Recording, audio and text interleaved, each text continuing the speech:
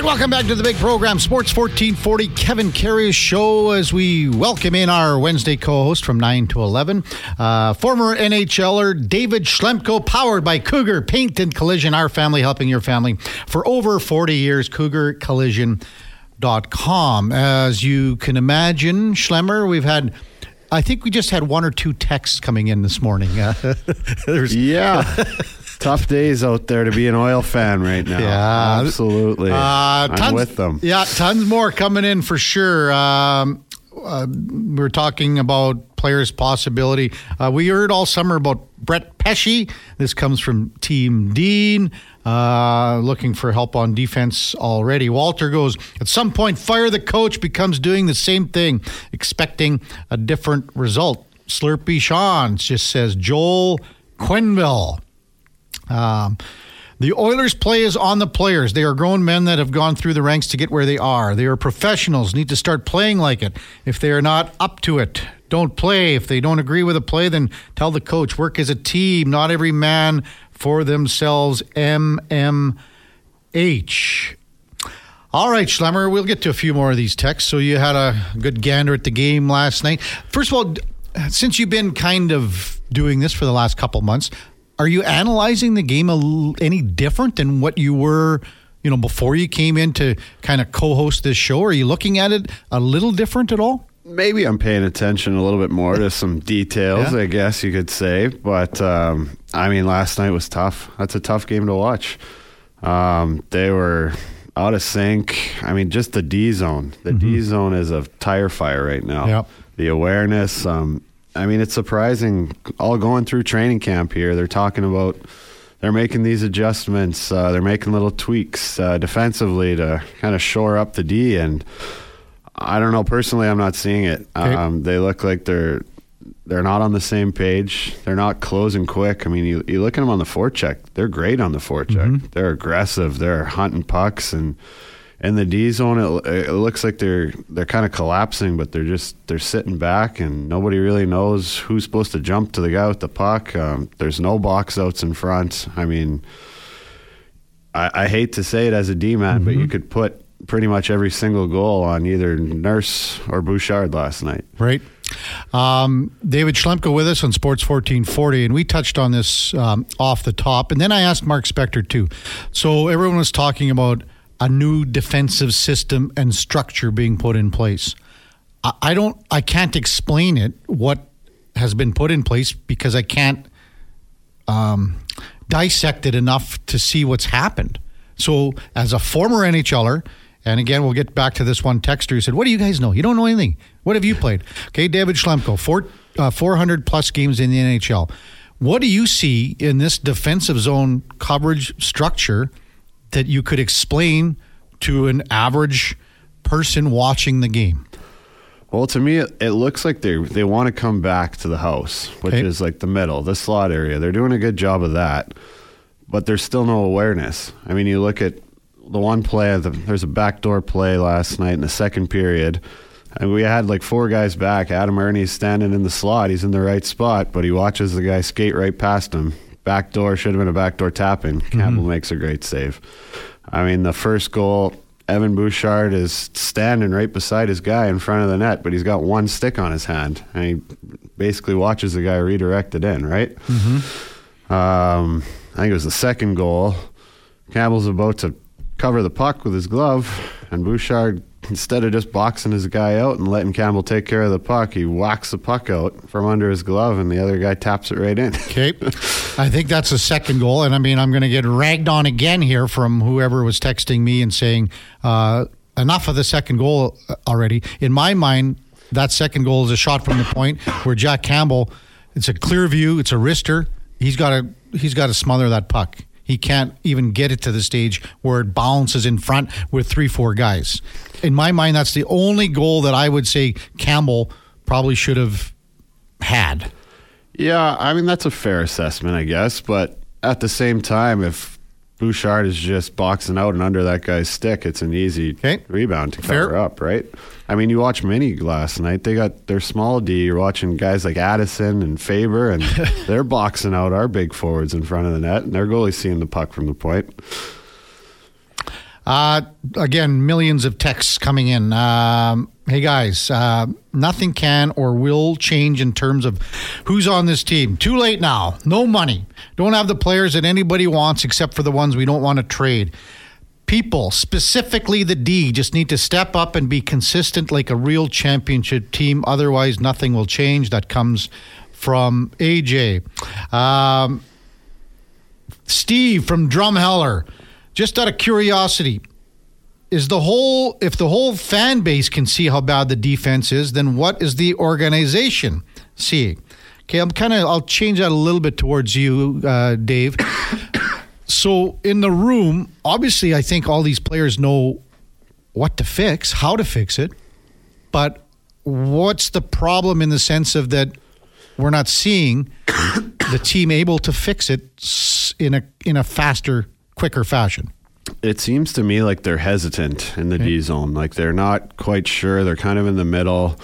I think on the Eriksson Ek goal is a perfect example. Okay. I mean, Maroon's coming around the net. Nurse, you'd think he'd jump him right away, right? But he looks like he's not sure if he wants to leave his guy in front of the net.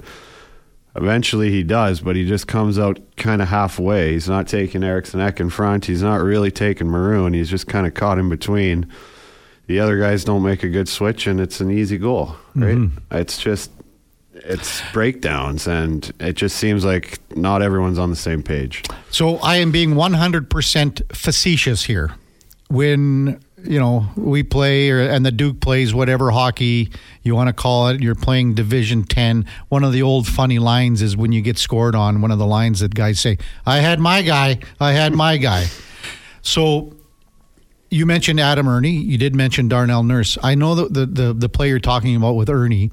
So is he going in his head? Is he thinking, well, if we're in this, whatever you want to call it, a zone defense or wherever I'm supposed to be to protect this, I'm not leaving that spot. So what's his mindset? Is that what all five guys are thinking? Or just to kind of explain that if you can. I mean, even going back to junior hockey. Okay. You're taught to come back to the house and stop as a winger. Come back inside the hash marks, stop. You're in a good position, right? But at the same time, it's hockey. It was basically a 3-on-3. That guy entering wide, that strong side D is going to take him. The weak side D is going to go with that middle drive. And that first forward back has got to take that wide guy. But there's no awareness out there. There's no talk. It just seems so disjointed compared to the way they forecheck in the O-zone. They're all over the puck. Okay. Here's one from Danny Boy, and this is an analytics comment.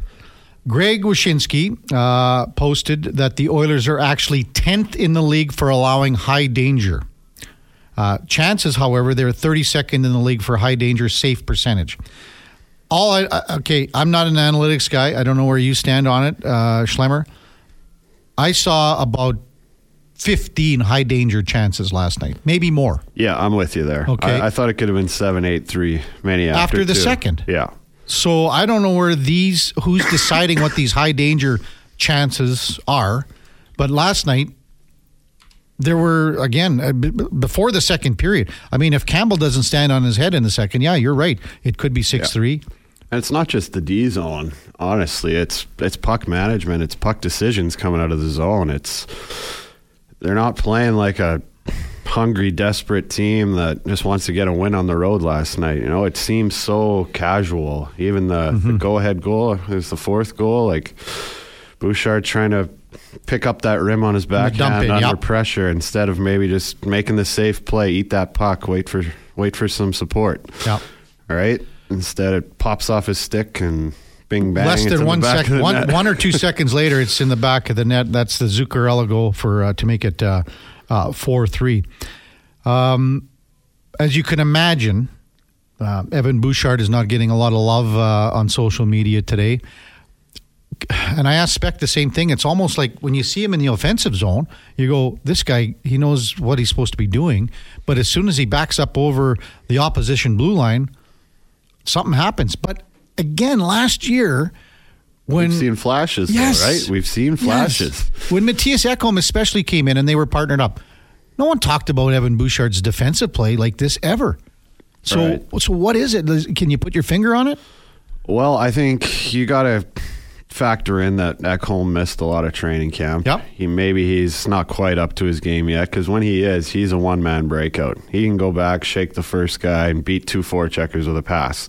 So you're not playing as much in your own zone, right? So when you see those extended shifts for Bouchard in the D zone, he gets puck watching out there a little bit. He gets a little lost. And granted, he is very talented in the offensive zone. He's got a bomb of a shot. He's poised with the puck. But maybe he's just a little too poised with the puck and watching it a little too much in the D zone. I mean, have 3 points and end up -3 on the night, that's a tough look. Well, we had the text come in earlier this morning. He's on pace for 109 points and on pace to be -109. Yikes. That could be. If that's not a record, it's above average. That might be the green jacket for the league. David Schlemko with us on Sports 1440, guest host on Sports 1440, 9 to 11 every Wednesday. This is Steve from Drumheller.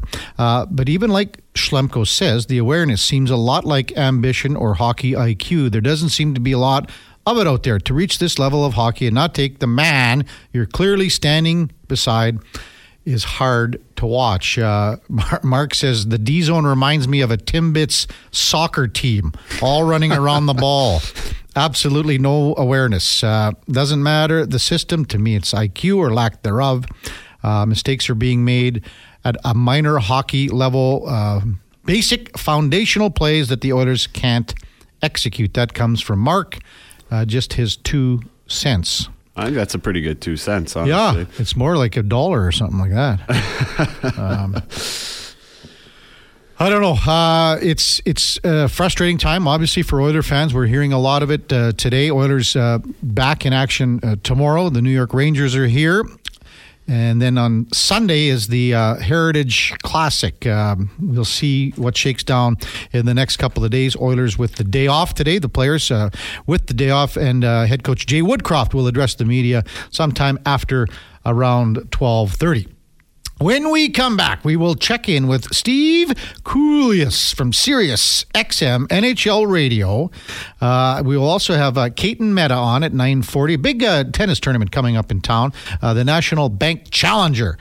So we will check in with those 2 guests when we come back. Karius, Schlemko, Sports 1440. Stay with us. All right, welcome back to the big program. Time now for the Puck Report, brought to you by Fountain Tire. Right now, during the Road Ready sales event, you can save up to $225 on select tires and a bonus of $50 off any service. Sounds like a pretty good deal to me. Up until December 16th, book your appointment at fountaintire.com. Some restrictions do apply. As Kevin Karius, Dave Schlemko, we welcome in Steve Karius from Sirius XM NHL Network and from the podcast Cool Button. Welcome to the show, Steve. Kevin, Dave, thanks for having me. I probably woke up 30 minutes ago. The final game ended at 1:48, and then boom, right to bed. What a day! Oh man, for sure, no question, Steve. And we had Kenny Reed on earlier this morning. I said, Ken, because same thing for him. He was in bed at 2:00 or whatever, 3:00, and I said, Ken, name me or rattle off the 16 games and the scores, please, quickly. And it was just like so much to absorb. So, I mean, that's got to be, as a broadcaster, to kind of keep an eye. And I think you and I kind of started in the business at the same time in in 1990 or so. That's a tough day for a guy like yourself. Yeah, people always think that it's not work, but of course it is. If you didn't have to all the time, as a one-off and stuff like that, you'd stay up and watch Ducks Sharks maybe on a Sunday night if it was in overtime. But I start in the morning with the Tim Hortons coffee, and I'm having one right now, and then it's just prepping for the show, and then it's the show, and whether I'm at home or driving back, when I get home, it's back in the hockey basement to watch the games because, you like it, you want to stay ahead of the competition, you want to see things other people don't. And I think if I can name drop, Ken Holland just said, when you watch, the coaches and players tell you everything. They tell you their systems, they tell you their strategy, they tell you their skill, they tell you if they're working or not. So it's crazy, and TVs are so cheap now. I got 3 big beauties up there in the laptop to try to flip around, guys, and watch as much as I can. Wow. So in that sense, then, can you explain the Oilers' defensive zone system right now? Because everyone we've talked to this morning can't. Can you? It's poor that there's been a change. One of the changes has been, like Vegas, always having someone protect the front of the net and not giving up two defensemen chasing behind the net. And Dave can talk about this as well. There was a great video in the first week of action that showed a situation where Bouchard was in front. He normally would have gone and attacked the forechecker who had the puck in the offensive left corner, right defensive corner. But he looked at McDavid and said, you got to get him now. McDavid went. They centered the puck, and they ended up scoring on a play that I'd like to think in November will be executed a lot quicker. So that's the change of Vegas's defensive zone coverage. I've been told, and whether we're seeing it executed or not, maybe the answer is no. But they're a step behind, it looks like, Kevin and Dave, and a step slow. I think they're thinking too much, and they're not thinking smart. So that's what I'm seeing in their own zone. I couldn't agree more. I think, that's a great point. Sending out the center instead of having the D running out to the corners or running out to that high guy. But like you said, it's slow. Like, they're not closing quick. Even when they do have guys in the house in front of the net, it seems like there's no awareness. There's no identifying your guy, getting under sticks, boxing out. It seems like they're kind of caught in the middle a lot. Steve Karius is our guest. Sorry, Steve, I'll get to you. Just wanted to reintroduce you here on the Kevin Karius Show on Sports 1440. Karius Schlemko, Steve Karius, Sirius XM NHL Network, and host of the podcast with Cool Button as well. So, speaking to that, Steve, what else are you seeing, like, from an Eastern standpoint, for a guy that kind of is on the outside looking in on the Oilers' start at 1-4-1? Well, I'm worried. I'm worried about defense. I'm worried about goaltending. I'm worried about 5-on-5 play. I'm worried about the lack of urgency. Mm-hmm. I mean, if you look at Draisaitl's numbers, yeah, they're great, and other people have chipped in. And obviously, McDavid, when he's healthy and hopefully can play Sunday, we're coming to Edmonton. I don't know if you guys know more about it than I do. I think the rest of it is, like a Masters leaderboard, right? -8, -5, -3. All that stuff doesn't matter. Of course it does. You're supposed to be a team that wins 50 games. You're going to be on the ice for way more goals for than goals against. I mean, even Matthias Ekholm is in that category. I see a team that didn't take the first 6 games seriously and talked the talk about, yes, teacher, I will do better in math. No, failing. You're worse than my grade 12 mark of 38%. I see failure at 5-on-5, failure in their own zone. I see a team that's talking the talk, but not walking the walk. That doesn't mean they're going to miss the playoffs, but if it was a computer, they'd reboot. If it was The Price is Right, they'd erase the bids and start all over again. I'm mad, and I'm shocked. It's this bad. Yeah. So, Steve, speaking to that, though, I mean, we could be looking back at this stretch to start off the season, even if they figure it out and make the playoffs. And now we're looking going, wow, that's the reason we're playing Vegas or Colorado in the first round of the playoffs this year, right? Yeah, and look at those teams and what they have. I mean, we could argue the teams that have 6 great or very good defensemen, with the exception of Carolina, because theirs has been a middling start. But Boston's defense and goaltending, even though they lost 2 centermen, that shouldn't affect defense and goaltending. Vegas, defense and goaltending. Colorado, defense and goaltending. And we win regular season games, generically to get the best possible matchup in the first round, which is supposed to still be 1-8, even in a wild card system, by winning the conference and getting wild card 2. Yeah. Oh, my goodness. But to be wild card 2 and draw one of those 2 teams, which, again, it's early, it's a frustrating start. I think I'm more worried about cleaning up the mess. It's like there's a garbage strike, and you look out and there's recycling and all this. Someone's got to pick up the garbage, and it's going to start with the Rangers on Thursday to set a nice tone going into Sunday. But right now, I think it starts with defensive zone coverage and too many easy zone entries given up.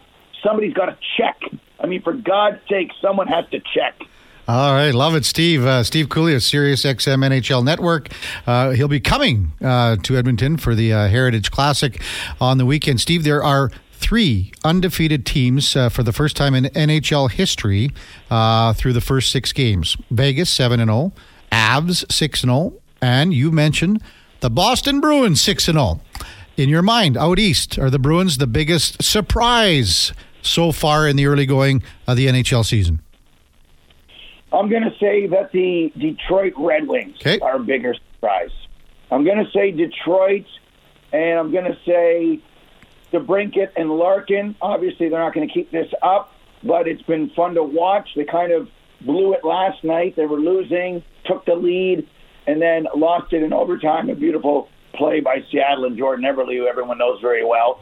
I think the Bruins' strength of schedule would say, well, even if it was the old Bruins or a rebuilding Bruins team, that 5-1 would have been realistic. I mean, Chicago twice. The Hawks were terrible last night.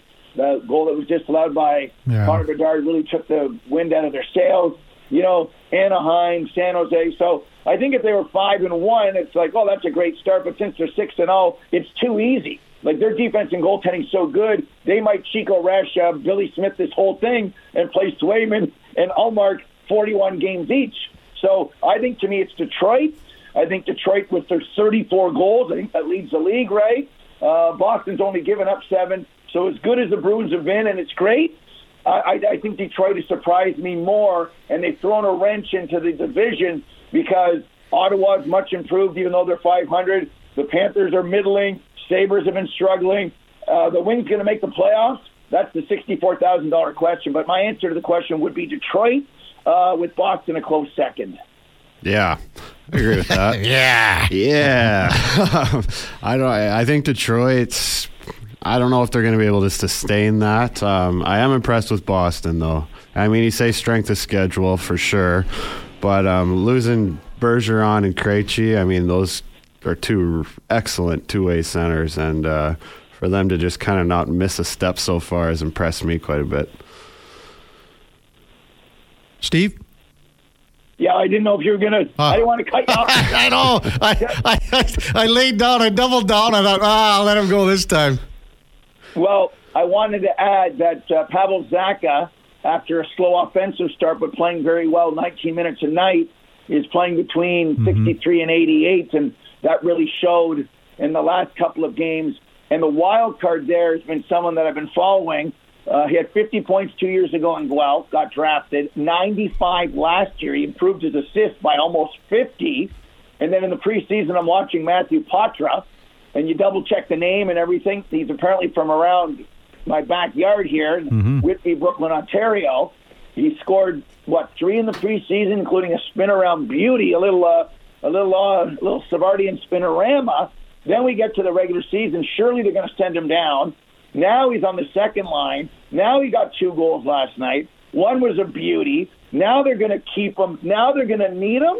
He's the Calder Trophy favorite right now, guys. So he has been the biggest surprise, and he's filling in for, let's say, 46.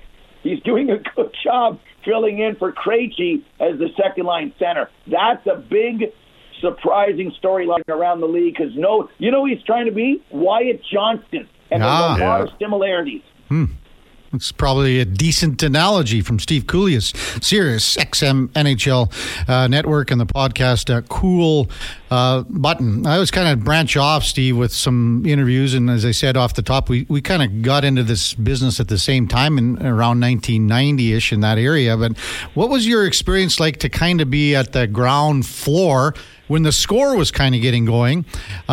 Because for guys that were, in my spot, in my position, we watched it all the time because it was like, the first time that we could ever see stuff currently, the ticker on the bottom and seeing things where you wanted the information very quickly, but on TV where it's changed, obviously, as we know, everyone can get it in 1 second. But what was it like for you to kind of be on the ground floor getting into the score at that stage of your career? Well, it's a long time ago. What was it like?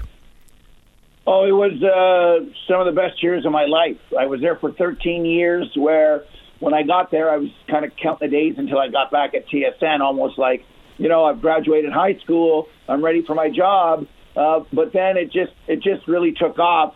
And Gord Stellick was on my show yesterday, and we talked about ice surfing, which is kind of what ESPN did yesterday with all the games. And you're right, because people did not have Apple phones. They had flip phones or no phones. Everything you get on your phone now, we gave you on the screen. So when you turned it on, there was the ticker. Oh, it's 1-0. DeBrincat has scored from Larkin and Petrie. Great. Oh, the Rangers have tied it. Oh, here comes the highlight. If you just missed it, the slogan was, as it happens. Yeah. So we were Google and the Internet in 2001, 2, 3, all of that.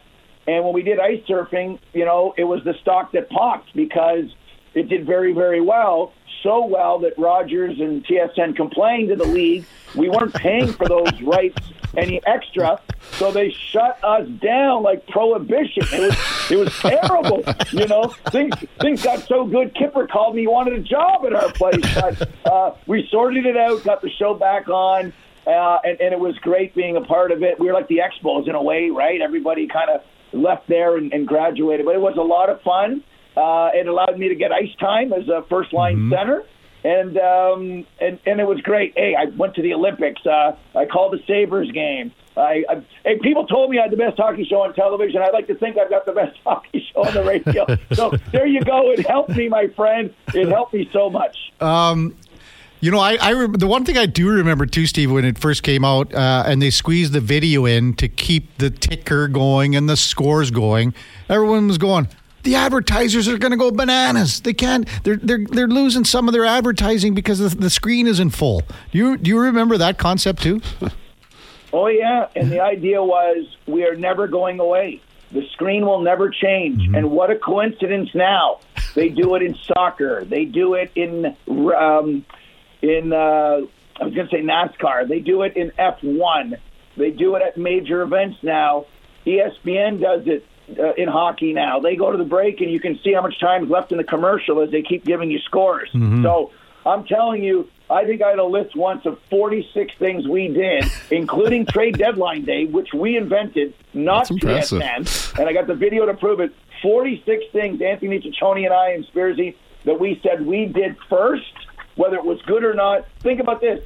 We did the first prime time every night hockey show in Canada, and we don't have one now. That's a disgrace. Yeah. That there's no, that's Hockey Tonight that I did. Like, think about that for a moment. We do not have a nightly hockey show on Canadian television right now. So we're going backwards. Right, Kevin and Dave? We're going backwards, for God's sake. Yeah, I kind of agree with that. I miss having the NHL network when I lived and was playing in the States. Like, they show like complete highlights. You see every single goal, and you just don't really get that anywhere at home here. Yeah, I mean, maybe the NHL network will be on a feed on one of the Canadian channels. So Rogers has, 6? TSN has 5? We have 11 channels and don't have a hockey show, but I know it would have been great for a night like last night. What was it? Started at 6:07, done at 1:48. The road teams went 10-6. We had 102 goals, averaging 6.4 a game. Not too shabby, eh, Dave and Kevin? Not too shabby. A lot of goals. It was a great, and a lot of people said maybe it should have been on a Saturday. I don't know if you want to compete with other things. I'm assuming the NHL had hoped that the NLCS and ALCS would have been done and had no competition on a Tuesday night. Would you agree with that, Steve? Yeah, and the thing about, and that's true, I would have preferred it on a Saturday as well. Then you really could have staggered from 1 o'clock until basically 1 in the morning. Right. I get it, and kudos for ESPN for thinking outside the box. Think what the Americans have done now. The belief is TNT has the best studio show. ESPN's been doing great work. Look what they did. And it kind of makes me think about us again here. Where's the creativity? I mean, where's the outside-the-box thinking? Maybe Hockey Night should start the game at 7, then the next game at 9:45, a little bit earlier. Kids can stay up, and, a whole bunch of things that, I think are fair game for discussion points. And to me, it doesn't matter because I'm really a one-trick pony. they could play hockey at 4 a.m. like they did in Japan during the Olympics, or they can have the NLCS, they can have the Super Bowl. I don't care, but you're right. Saturday probably would have worked better, but yesterday it was special. So I give ESPN kudos for that guy. For sure. Steve Karius with us on Sports 1440. Well, I just had to ask you one other question about just your career and things like that and doing international hockey, Spengler Cup. To me, watching the Spengler Cup it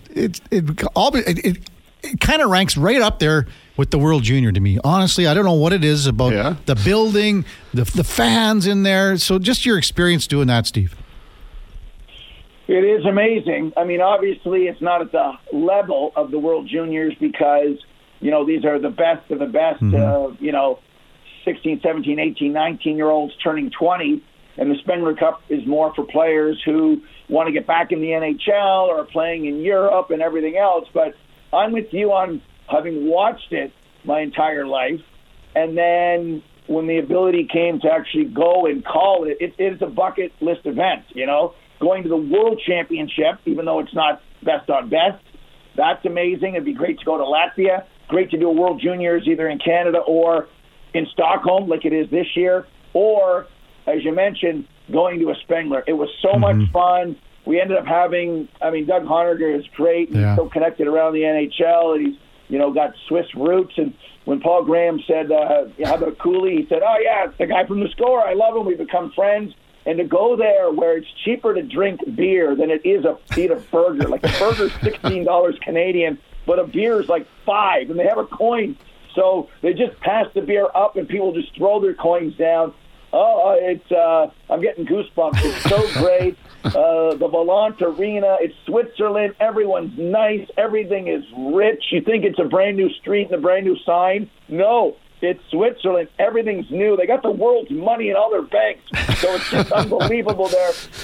I'm doing a postcard advertising for this event. You are? Yeah, it's a lot of fun. And in the 3 years I went, Canada won, and Canada won. So there you go. Maybe Cooley's got a connection to winning. Well, who knows? Hey, Cooley, thanks for coming on this morning. When are you coming into Edmonton here? Friday night, you'll hear me come in. Oh. No, I'm the enemy of silence. Don't worry, you'll hear me come in. Yeah. Is that a PJ? Are you private jet coming in, or how's that work for you? No, it is still Sirius XM. We fly coach. We fly coach, okay? Well, maybe we'll bump into you down at Commonwealth or maybe the rink on Saturday. Thanks, Cooley. Appreciate it. Thanks, Steve. Yeah, I hope to see you. If you do, come and see me. Dave, congratulations on 500 games in the NHL. I'm sure your sweaters are hanging everywhere in your hockey basement. Yeah, well, I got a few of them, that's for sure. Thanks, Steve. Take care, man. Thanks, Steve. Thank you. All right, that is the Puck Report. Steve Karius, brought to you by Fountain Tire. Head to fountaintire.com to check out their winter tire lineup and brand offerings. And keep in mind, they've got seasonal tire storage now. I had to take old Laura Baker's tires in yesterday, and I am the guy, I lifted them off the rack in the garage with the rims. They're 100 pounds a piece. One over each shoulder at the same time, Schlemmer. On the ladder. Look at you go. Just pumped. I'm the procrastinator. I got the call from the dealership to get them changed before the first snowfall. You got free tire storage, and I never do it. I don't know. Well, get on it. Come on, Schlemmer. I'm working on it. All right, when we come back, Keaton Meta, one of the competitors in the National Bank Challenger, big tennis tournament coming up at the Royal Glenora in town. That's on the Kevin Karius Show with David Schlemko right after the break on Sports 1440. Stay with us. All right, welcome back to the big program on Sports 1440. Going to be kind of refreshing to take a little break away from the Oilers this morning as we go in the community. Hockey days are on at United Sports and Cycle, where you can save up to 35%. United Sports and Cycle, your home of hockey for over 95 years, as we welcome in Keaton Meta into the studio at the Stingray Studios here in West Edmonton Mall, along with Kevin Karius, Dave Schlemko. Keaton, welcome to the studios. Part of a big tennis tournament coming up this weekend at the Royal Glenora, the National Bank Challenger. So, Keaton, how excited are you to kind of, I guess, perform in a real high caliber tournament in your hometown? Yeah, first of all, I just want to say thank you for having us on the show. I mean, yeah, it's going to be a great experience, I think, for me. It's going to be my first pro event, and for it to be kind of at home where it started. And for me, it's more for this week just to enjoy everything that is kind of being put in front of me and the opportunities that I've kind of been given over the next week. And then come match time, just to go and do my best and fight for every point and just enjoy and soak up the entire time on the court and have a lot of fun. So, of course, you want to go into it with high expectations and hoping, okay, I want to go win the tournament. And, of course, that has to be in your mind. Otherwise, you're not going to go out there and compete your best. But at the same time, this is kind of an opportunity you only get once in a while. And I really want to enjoy the moment for sure. For sure is right. Kaiten Meta is our guest in studio. We were talking just before you guys came in. As soon as the Duke lined this interview up, I went, hey, that is ringing a bell. So I used to work at Global for 25 years. John Sexsmith did a story with you about 2 years ago, right in the midst of COVID, where you had to go down to California to do some training. Can you touch on that aspect of your kind of young career?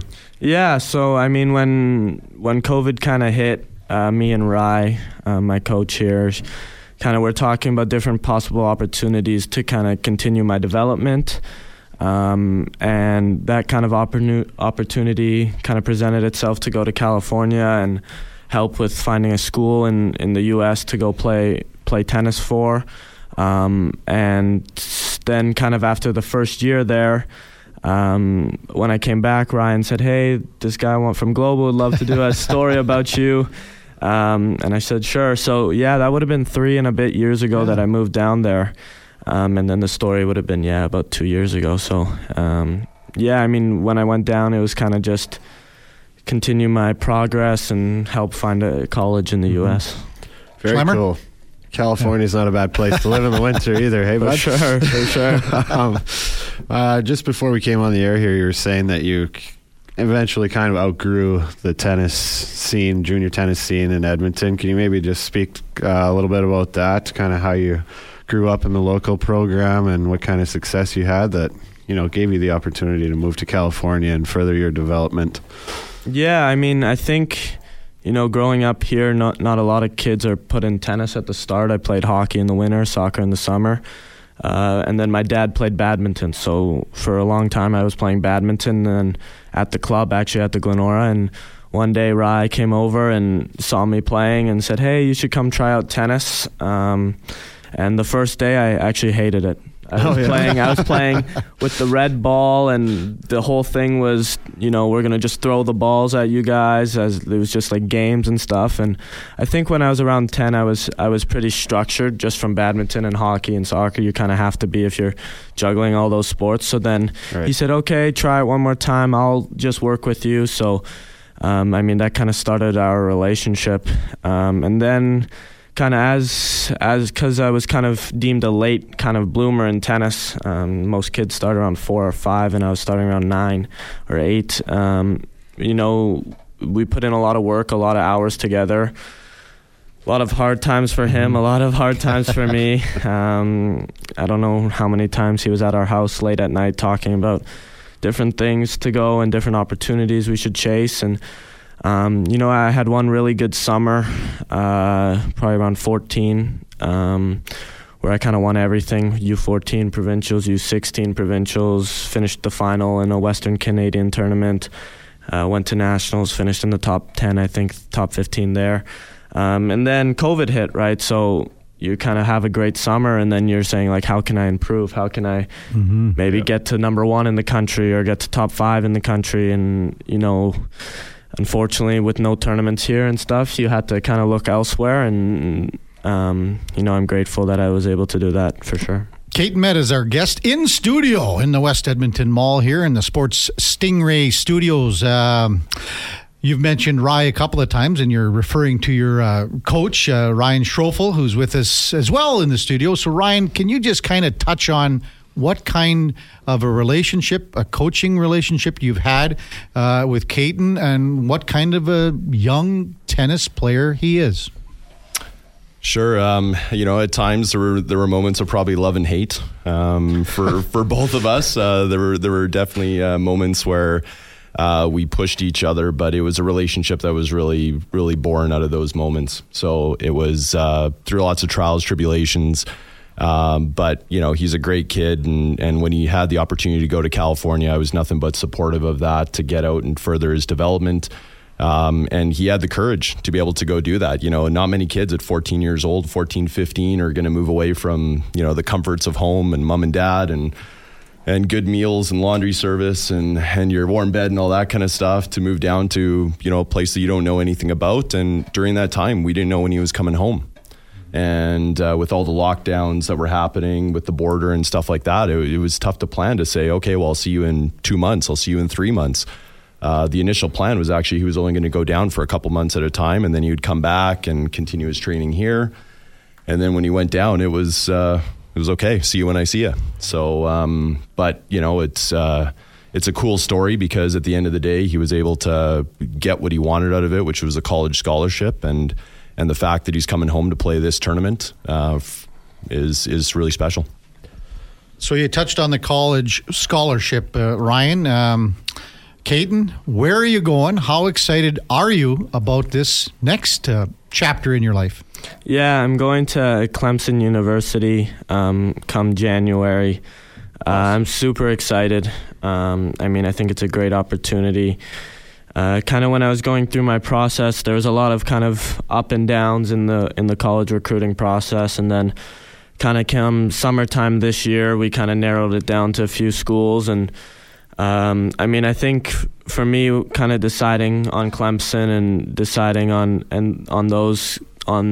choosing it over those other schools was just the relationship I had with Brandon, who's the head coach there in Austin, and the guys. And Clemson's kind of a world-class athletic institute. The amount of support in the football and the baseball and the soccer is high, but comparative to maybe other sports, the funding that they put into their tennis and their want to be a national powerhouse in tennis is much higher than maybe I think any other school in the country. So I'm looking forward to going and working and being a Clemson Tiger for the next 4 years. That's awesome, buddy. Well, first of all, congrats on the scholarship. That's unreal. Couple questions for you. So you moved down to California. Whereabouts in California? Is that like a tennis academy kind of school thing, or what does an average day of training there look like? And then also, what's the process like for the recruitment? Are you doing like fly downs and stuff, kind of like the football guys, or what does that look like? Yeah, to start on the place in California, it's in Ojai, California, which is this tiny little town filled with just retirement people. And there's a tennis academy there. Good place for Schlemmer and I. Great place, yeah. There's a tennis academy there called Wild Tennis Academy. And it's a great setup because you have your school in the morning there, and then you have your practice in the dorms on site. So really there's not a lot of, I guess you could say, maneuvering of time and having to go to this place and that place. Everything's just right there, right? So for a kid who's 14, making the transition to doing your own school and doing your own laundry and walking from your room to class is 1 minute, right? So it's a great setup there. I think maybe it's not the most fun town, but it keeps you structured for sure. And no distractions for sure. The town shuts down. Maybe one or two. The town shuts down at 8 o'clock. So, you're kind of in your room after 8 o'clock. So, and then kind of with my recruitment process, a ton of phone calls, ton of emails. I did take a few official visits where you fly to the campus and meet everyone, and then kind of as I was going through it, it was pretty stressful, to be honest, because the whole recruitment process actually has nothing entailed with tennis. There's nothing to do with the actual tennis. It's, of course, you need to play well and for them to stay interested, but all the phone calls and fly downs and all that, like you were saying, it's really not a lot of, you don't really worry about the tennis. So kind of finding the school. I know for a lot of kids is you like to just try and find the school and then be able to focus on the tennis again. So, Right. yeah, I mean, the recruitment process, I would say, if I could give advice to any kid if going through it, was try your best to not let it affect anything going on and keep yourself focused on your tennis and on you first, and it'll all work itself out like it did for me and then like it does for kind of everyone. So. Local tennis player Kaiten Meta is our guest in the Sports 1440 studios, getting ready for the National Bank Challenger this weekend at the Royal Glenora Club. Before we ask Ryan a little more details on the tournament itself, so Kaiten, who are some of your favorite tennis players to watch? Who do you kind of look up to on the court? And then to build off that, where do you want to take this? You're going to college, but where do you want to take this? What are your hopes and dreams in the sport?